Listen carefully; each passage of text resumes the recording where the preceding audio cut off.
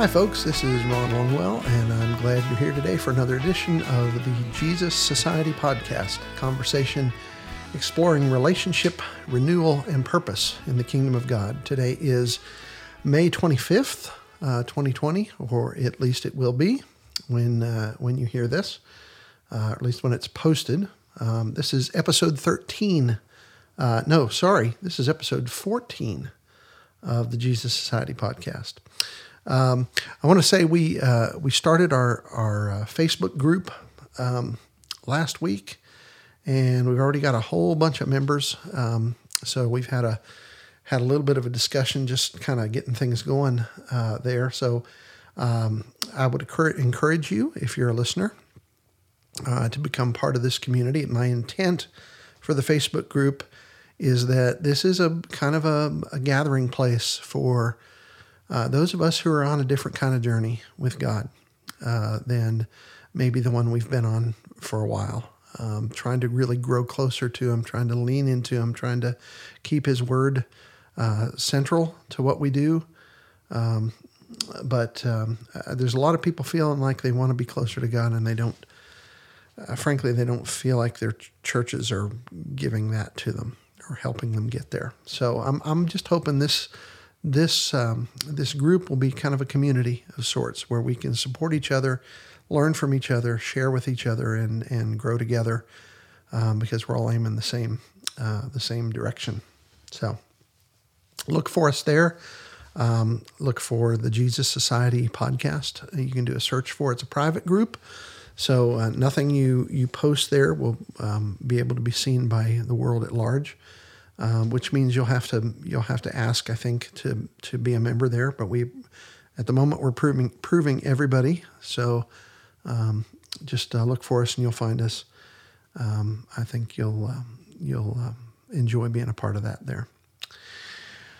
We've been talking for the last few weeks about learning to live in intimacy with the Father and learning to live in the reality of His love for us. I think it is the most important part of our transformation, learning that God is an engaged presence in our lives, and we can engage with Him in a meaningful way.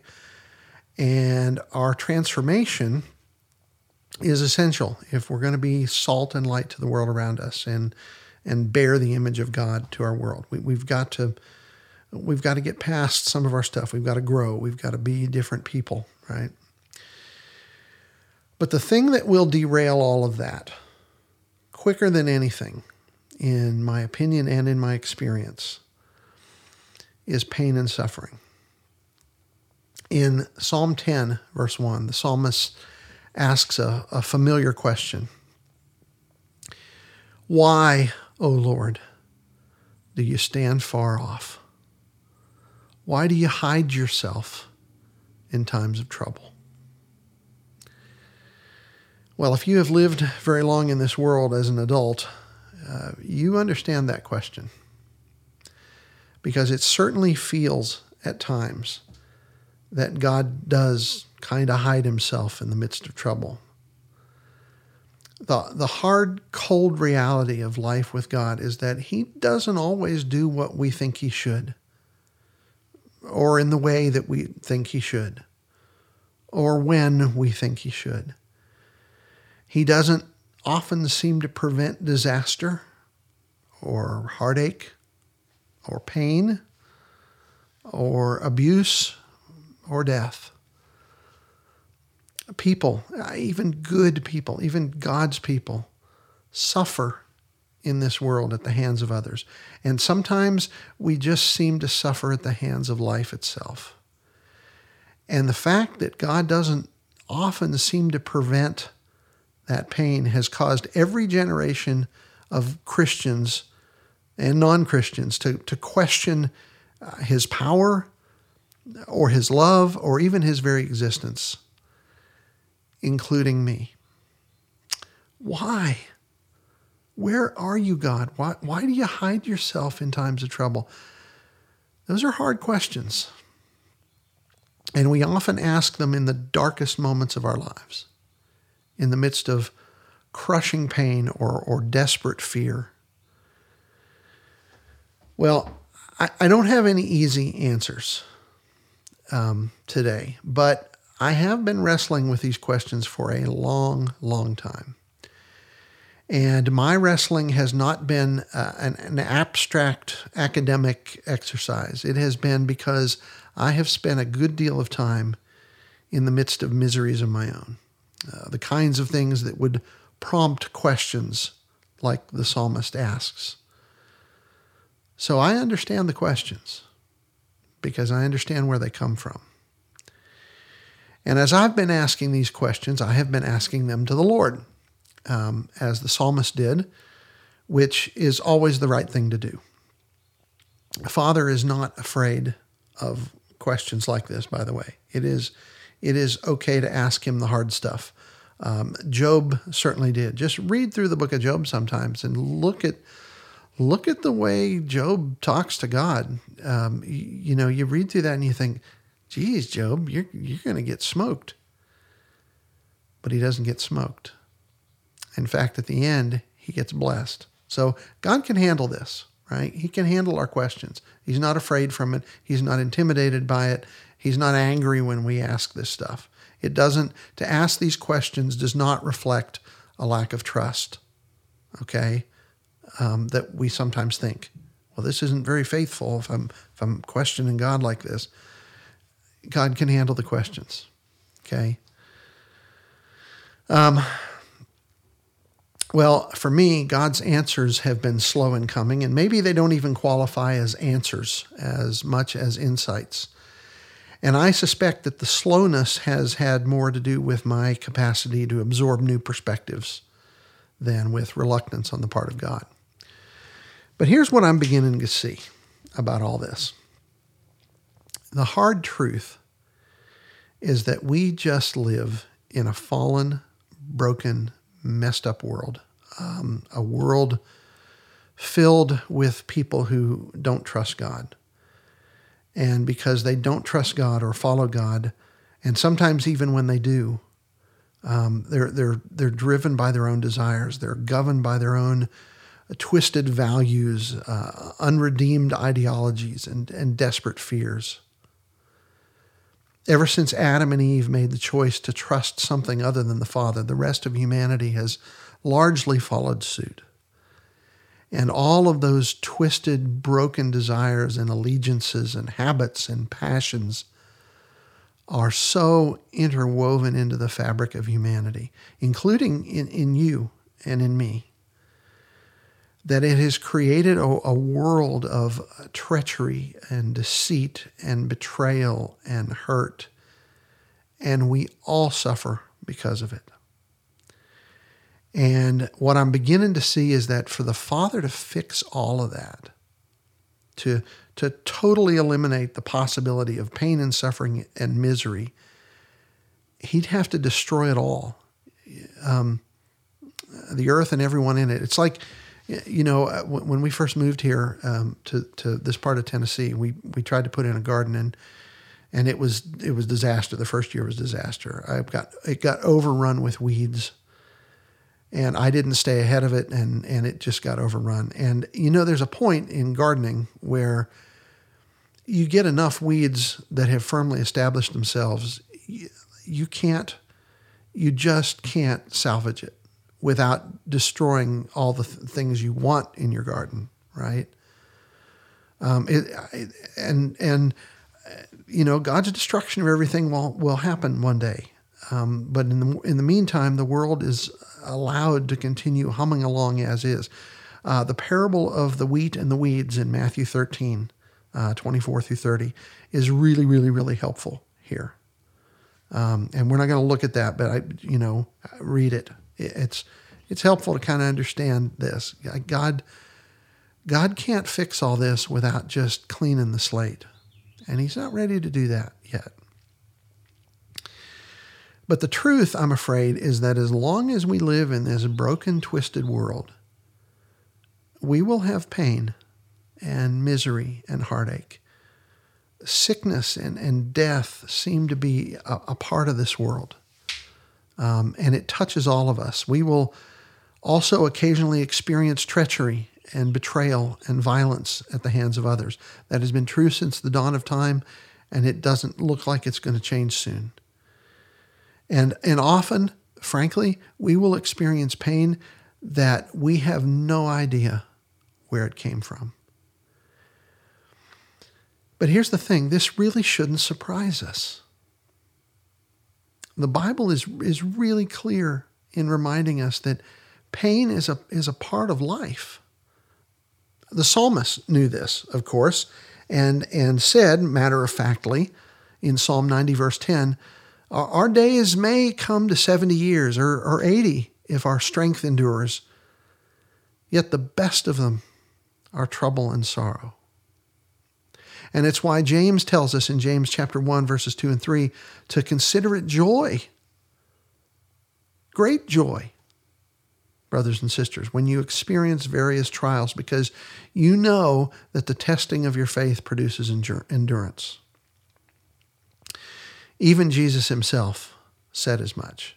He said, in the plainest statement in the whole Bible about all this, he says, in this world you will have trouble. John 16:33. And in fact, he says some of these folks are going to hurt you because they think that they're doing it for God. John 16:2. That's the truth. That is the reality in which we live. And for some of us, that is hard to accept. And here's why we struggle with that, folks. Here's why. If we're honest, and we better be honest, we struggle with this because most of us were taught to believe in a God who spares us from trouble, a God who puts a shield around us as his people. We were taught to believe that as Christians, we have an arrangement with God. We remain faithful, and he makes our lives easy and, for the most part, pain-free. And if we're honest with ourselves, deep down in the deepest parts of our soul, that's kind of the God we expect. We do not expect a God that says to us, in this life you will have trouble. We don't expect a God who allows evil to live tethered to our very roots, because to destroy it would mean to destroy us. And so in our misery and our pain, we cry out to God, asking him, begging him to do something that he is not yet prepared to do. And when he doesn't, we feel betrayed by the very God we serve. And as we try to make sense of his inaction in our hurt, we sometimes level accusations at him. Impotent, we cry. Unloving. Distant. It's kind of gloomy, isn't it? I don't mean this to all be gloomy. I want it to be helpful. So I'd like to suggest a different reality here. What the Father has shown my own reluctant heart, and what I now believe to be clearly borne out by Scripture, is that he loves me desperately. And in my pain, he hurts with me. And when I'm at my own end, the power that he will eagerly execute on my behalf is to strengthen me in my inner being with a renewed sense of his love. That we talked about that last week. That was last week. If you want a full explanation of that, see episode 13.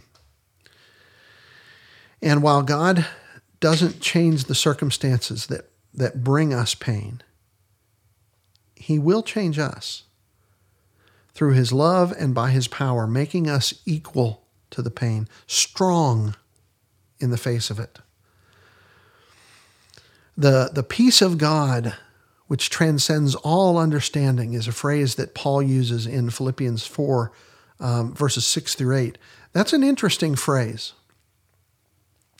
And I want you to think about it for a minute. The kind of peace, what kind of peace transcends all understanding? What does that kind of peace look like? Well, I'll tell you what it doesn't look like. That kind of peace that transcends all understanding is not the peace that comes when circumstances are pleasant and life is easy and everything is going my way. That kind of peace isn't hard to understand at all. And so this is not a promise that God is going to change my circumstances and quell the assaulting forces so that in their absence I can have peace. No, the peace that transcends all understanding is the peace that envelops us in spite of our circumstances. It is peace in the midst of pain, peace while enduring injustice, peace when overcome with grief, peace in the midst of fear. And that, my friends, is not something that we can just conjure up on our own or manufacture on demand through the force of our own will. That kind of peace requires the involvement and sustaining of a God who we have come to know personally, a God whose deep and abiding love we've experienced and who meets us in the midst of pain and does his sustaining and his strengthening right there. What I have learned in life is that suffering comes. It just does. And the only way that suffering makes any sense is in coming to the point where you can say, okay, God, my joy in being complete is not tied to having a pain-free life. It is not tied to the response of another person, even if they've betrayed me. Billy Graham said it this way. He said, suffering is part of the human condition, and it comes to us all. The key is how we react to it, either turning away from God in anger and bitterness or growing closer to him in trust and confidence. And another thing about all this, nowhere in my own conversations with God about my own hurt and pain have I ever sensed that God wanted to help me sort out why it happened. But that is often where we spend 80% of our time and effort. Why? We ask. And when I take all of that off the table and accept the pain that comes my way and learn to embrace God in the midst of that, then and only then do I begin to find peace. And understand, we're not talking about running away from our pain, but embracing God in the midst of the tears. So what I tell people now is to find a way to let God embrace you and you embrace him inside that place of hurt. Instead of pulling away from him and feeling the mistaken belief, feeding the mistaken belief that he's caused it or that he doesn't care, lean into him when it hurts. Search for him. Grasp for him. Because all the wrestling, all the trying to figure everything out, all of that just slams the door on connection with God. I mean, God can be right there trying to hold us and we can't see it. If I've got to make sense of it all before I can deal with it, it is really, really, really going to be hard to find a way to behold him and to find a grace that's bigger than all that. I used to ask God why all the time, but really, for the most part, that has just not been part of my prayer life for a long time now. Most of the time, I don't really even have much of a curiosity anymore. And what I have found is that when I don't waste all my energy and mental reserves asking that question, I can begin to ask the much, much more important question. Father, where are you in the midst of this? And where do you want to lead me from here? But when we're whining about it, God is probably going to just wait out our whining and our painful anxiety until we get to the point of surrender that comes after we have exhausted all that and get to the point where we really want him. It is a great and powerful and positive thing when I surrender to God in the midst of whatever I'm facing and not try to understand it or to change it or try to change him. I wish I knew who said this, but I don't. But I've remembered it since I heard it a few years ago. Our faith begins at the point where atheists suppose it must end.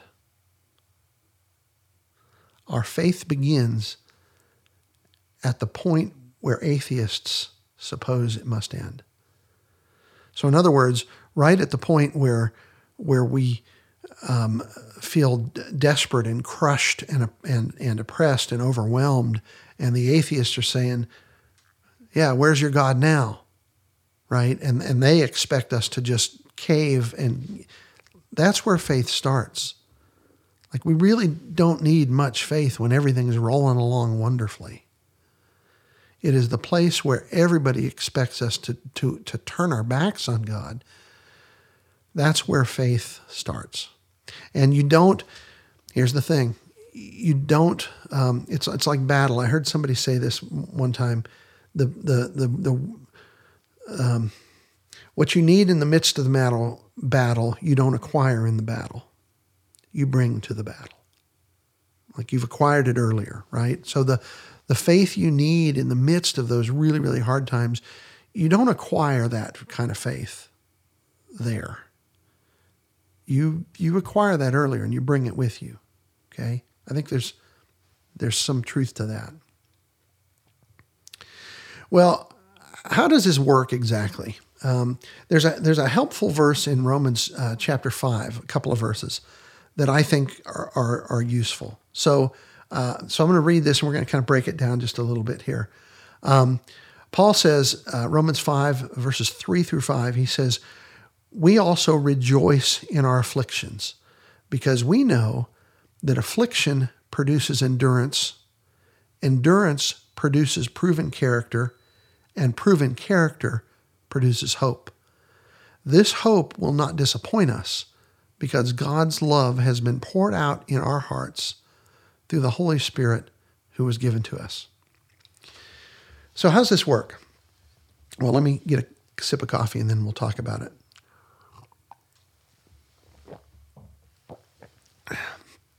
So let's break this down. He says first that affliction, we can rejoice in our afflictions because affliction produces endurance. Okay, so how does that work? Well, we learn, hopefully, that when affliction comes, the only thing to do is to endure it. Not to lash out, not to get bitter, but to just get through it. That's a valuable discipline. Okay? That is endurance.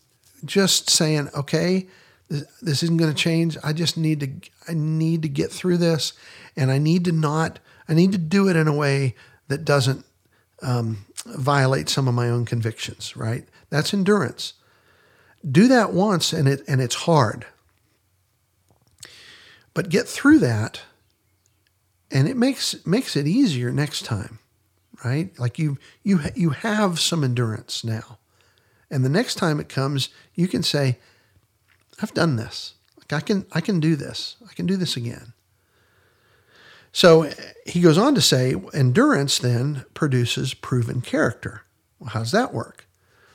Well, when you learn to endure something without becoming vindictive or vengeful or without lashing out or without violating in whatever way your convictions about what it means to be holy and righteous and Christ-like, right? When you learn to endure without any of that, you're developing character, a character which says, I'm not going to let this affliction turn me into somebody that I don't want to be. Okay? And you develop a resoluteness about your core values that says, I'm not going to change. So Paul then says that proven character produces hope. So how's that work? Well, you think about it. Once you come through it and you see that God has brought you through it intact, and you've retained your character, you're victorious. You've won. Pain and affliction and misery has not beaten you. And if you do that, you know you can do that again. You know that you are now largely immune to the pain and the affliction and the discomfort. Not that you'll ever enjoy it. It's not what we're saying. But you know it won't crush you. You have risen above it by riding on God's wings. And notice that Paul says, hope then doesn't disappoint us. Well, why not? Because, he says, God's love has been poured out into our hearts through the Holy Spirit who was given to us. We've talked about that, right? There is a security that comes from living loved. And living that way will never disappoint you. You will never get to the end of that and think, well, that wasn't worth it.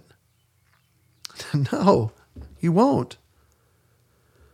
As I keep saying, this is just one of my little mantras, you will never obey one who you do not trust. And you will never trust one whom you're not convinced loves you absolutely. And the Father loves you absolutely. Rick Warren, and I don't quote Rick Warren a lot, but sometimes he says some really good things. He suggests that when we're in the midst of pain and difficulty, we follow Job's plan when we don't understand what is happening in our lives and when God is silent. And it's really not a bad plan, okay? And so you can read Job and you kind of see this, right? First, tell God exactly how you feel. Hold nothing back. Yell and scream and cry if you have to, but be honest with God. Okay? Bring all that darkness out into the light where the sun can sanitize it. Get it out in the open. Tell God exactly how you feel about it. God can take it. Okay? Secondly, remember who God is. Remind yourself of his unchanging nature and of his love for you. Remind yourselves that all things work together for the good of those who love him, as Paul says in Romans 8:28. Remember who God is. Thirdly, trust God to keep his promises. Lean into him. Let him be your rock and your fortress. And let go of the idea that has to look a certain way. Okay? Let it look the way it looks. Okay? Let God define what his providence looks like in the midst of that for you. Okay? And then finally, remember what God has already done for you. If God has carried you through something before, it is proof that he'll do it again. When you feel abandoned by God and yet you continue to trust him in spite of your feelings, you worship God in the deepest way. So talk to God like this, something like this. Father, when I don't hear your voice or feel your presence, help me to seek you. Not just a feeling, but you. Then help me remember your promise that you will never leave me or forsake me. Thomas Merton was a Trappist monk who wrote extensively about contemplative prayer. Lots of good stuff. I'm kind of a Thomas Merton fan, although I've not read nearly as much of him as I would like to. But Thomas Merton left us a prayer for times like this that I really like. And here's how it goes. My Lord God, I have no idea where I'm going. I do not see the road ahead of me. I cannot know for certain where it will end, nor do I really know myself. And the fact that I think I am following your will does not mean that I'm actually doing so. But I believe that the desire to please you does in fact please you. And I hope I have that desire in all that I'm doing. I hope that I will never do anything apart from that desire. And I know that if I do this, you will lead me by the right road, though I may know nothing about it. Therefore will I trust you always, though I may seem to be lost and in the shadow of death. I will not fear, for you are ever with me, and you will never leave me to face my perils alone. Isn't that good? Isn't that good? Isn't that good? One more thing I want to add to as a piece of all this, and I confess, this is really important, but I confess that it is something I would have totally forgotten to put in here and mention it, except for the fact that one of our listeners brought this up in our Facebook group this week in a discussion we were having about all this. And so I'm going to read you his words because they're better than mine, okay? He said this: I was never able to truly experience God's healing grace until I was able to share my pain in a safe setting of fellow brothers, yes, gender specific, that would listen to me and love me without judgment while still encouraging me to be responsible for my own malevolence. God works through his people. Intellectually, this is something that I've known my entire life, but I've never felt it until I was able to participate in what I just described. I still struggle with missing the mark, and I still feel the pains of living in a broken, fallen world. But now I have a family with whom I can share my pain, and it has made all the difference. My word, is that good. You know, one of the greatest blessings of the Christian faith is that God doesn't ask us to go through this alone. He expects us to be walking with other people. Now, I grew up in churches and spent a lot of time in churches where we didn't always have the kind of relationships where I felt like I could just really empty my heart with we do this thing in churches a lot, and it drives me crazy. And I'm going to go on a rant here if I'm not careful. You know, we go to church and somebody says, "How you doing?" And what's the answer you're supposed to give? You're supposed to say, "Fine." And you may be anything but fine. But that's not the answer you give, because deep down you know most of the time that's not the answer people want to hear. Right? So we hide in church way too often, and we don't people don't know what we're going through. And that is not the kind of Christianity God gave us. He expects us to walk with each other, to bear one another's burdens, to lift us up when we fall, and for us to lift them up when they fall, or when they doubt, or when they're afraid, or like suffering and misery come. But I don't know how you do this anymore if you're only trying to do it by yourself. So my friend is right in this comment that he made on Facebook, on our Facebook group. We've got to have some people we can walk through this with, some people that'll hold our hand and carry us through when we may not have the heart to carry it through ourselves. Okay, so don't try to do the misery thing alone. Okay. All right, I want to wrap this up today with a couple of quotes and a song that I think, actually one quote and a song that I think capture really well. I've had a few quotes already in this, but that I think capture really well this idea of leaning into the Father in the midst of chaos and pain and hurt. And this is one of my professors that I had in seminary, John Mark Hicks. Some of you may know John Mark, lives in Nashville, teaches at Lipscomb University. He put this on his Facebook post on his page just the other day, and I thought, boy, does this fit.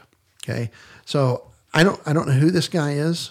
I'm going to try to give you his name, and I know I'm going to mispronounce it. Francois Xavier Nguyen Van Thuan. Okay, he died in 2002. He was Archbishop of Saigon in Vietnam. Okay, according to John Mark Hicks, he spent 13 years in a concentration camp. 9 of those years, 9 years, he spent in solitude. And that, I just can't imagine. But he said this: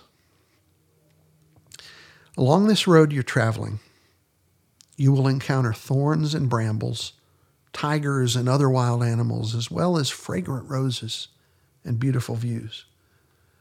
There will be kind friends and treacherous enemies, times of soft rainfall and times of scorching sun. Be ready for both the pleasant and the unpleasant. And whatever comes, keep going forward, filled with the Spirit of the Lord. Do not stop. Do not hesitate for fear of criticism. Do not search for praise. Boy, is that good. That is good advice. And then finally, one of my all-time favorite songs that still brings tears to my eyes every time I listen to it. It is called Gratitude by Nicole Nordeman. And I would love to play it here. And I know other people put songs in their podcasts, but my son works in the music industry, and he assures me that to try to put a commercial song in a podcast is a violation of copyright law. And I believe him, so I'm not going to do that. I can't. Boy, do I wish I could. Fortunately, Nicole Nordeman has it on her YouTube channel. She has a little video of the song. And so I'm going to include a link to it in today's show notes. I will also post it in our Facebook group and on our website, which I'm going to talk about our website in a minute.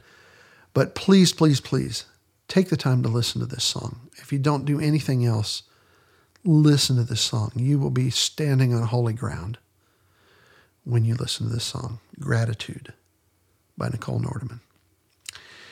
And with that, I want to thank you for joining us today. I hope you will be back with us next week for another episode. We would appreciate it if you'd tell others about the podcast.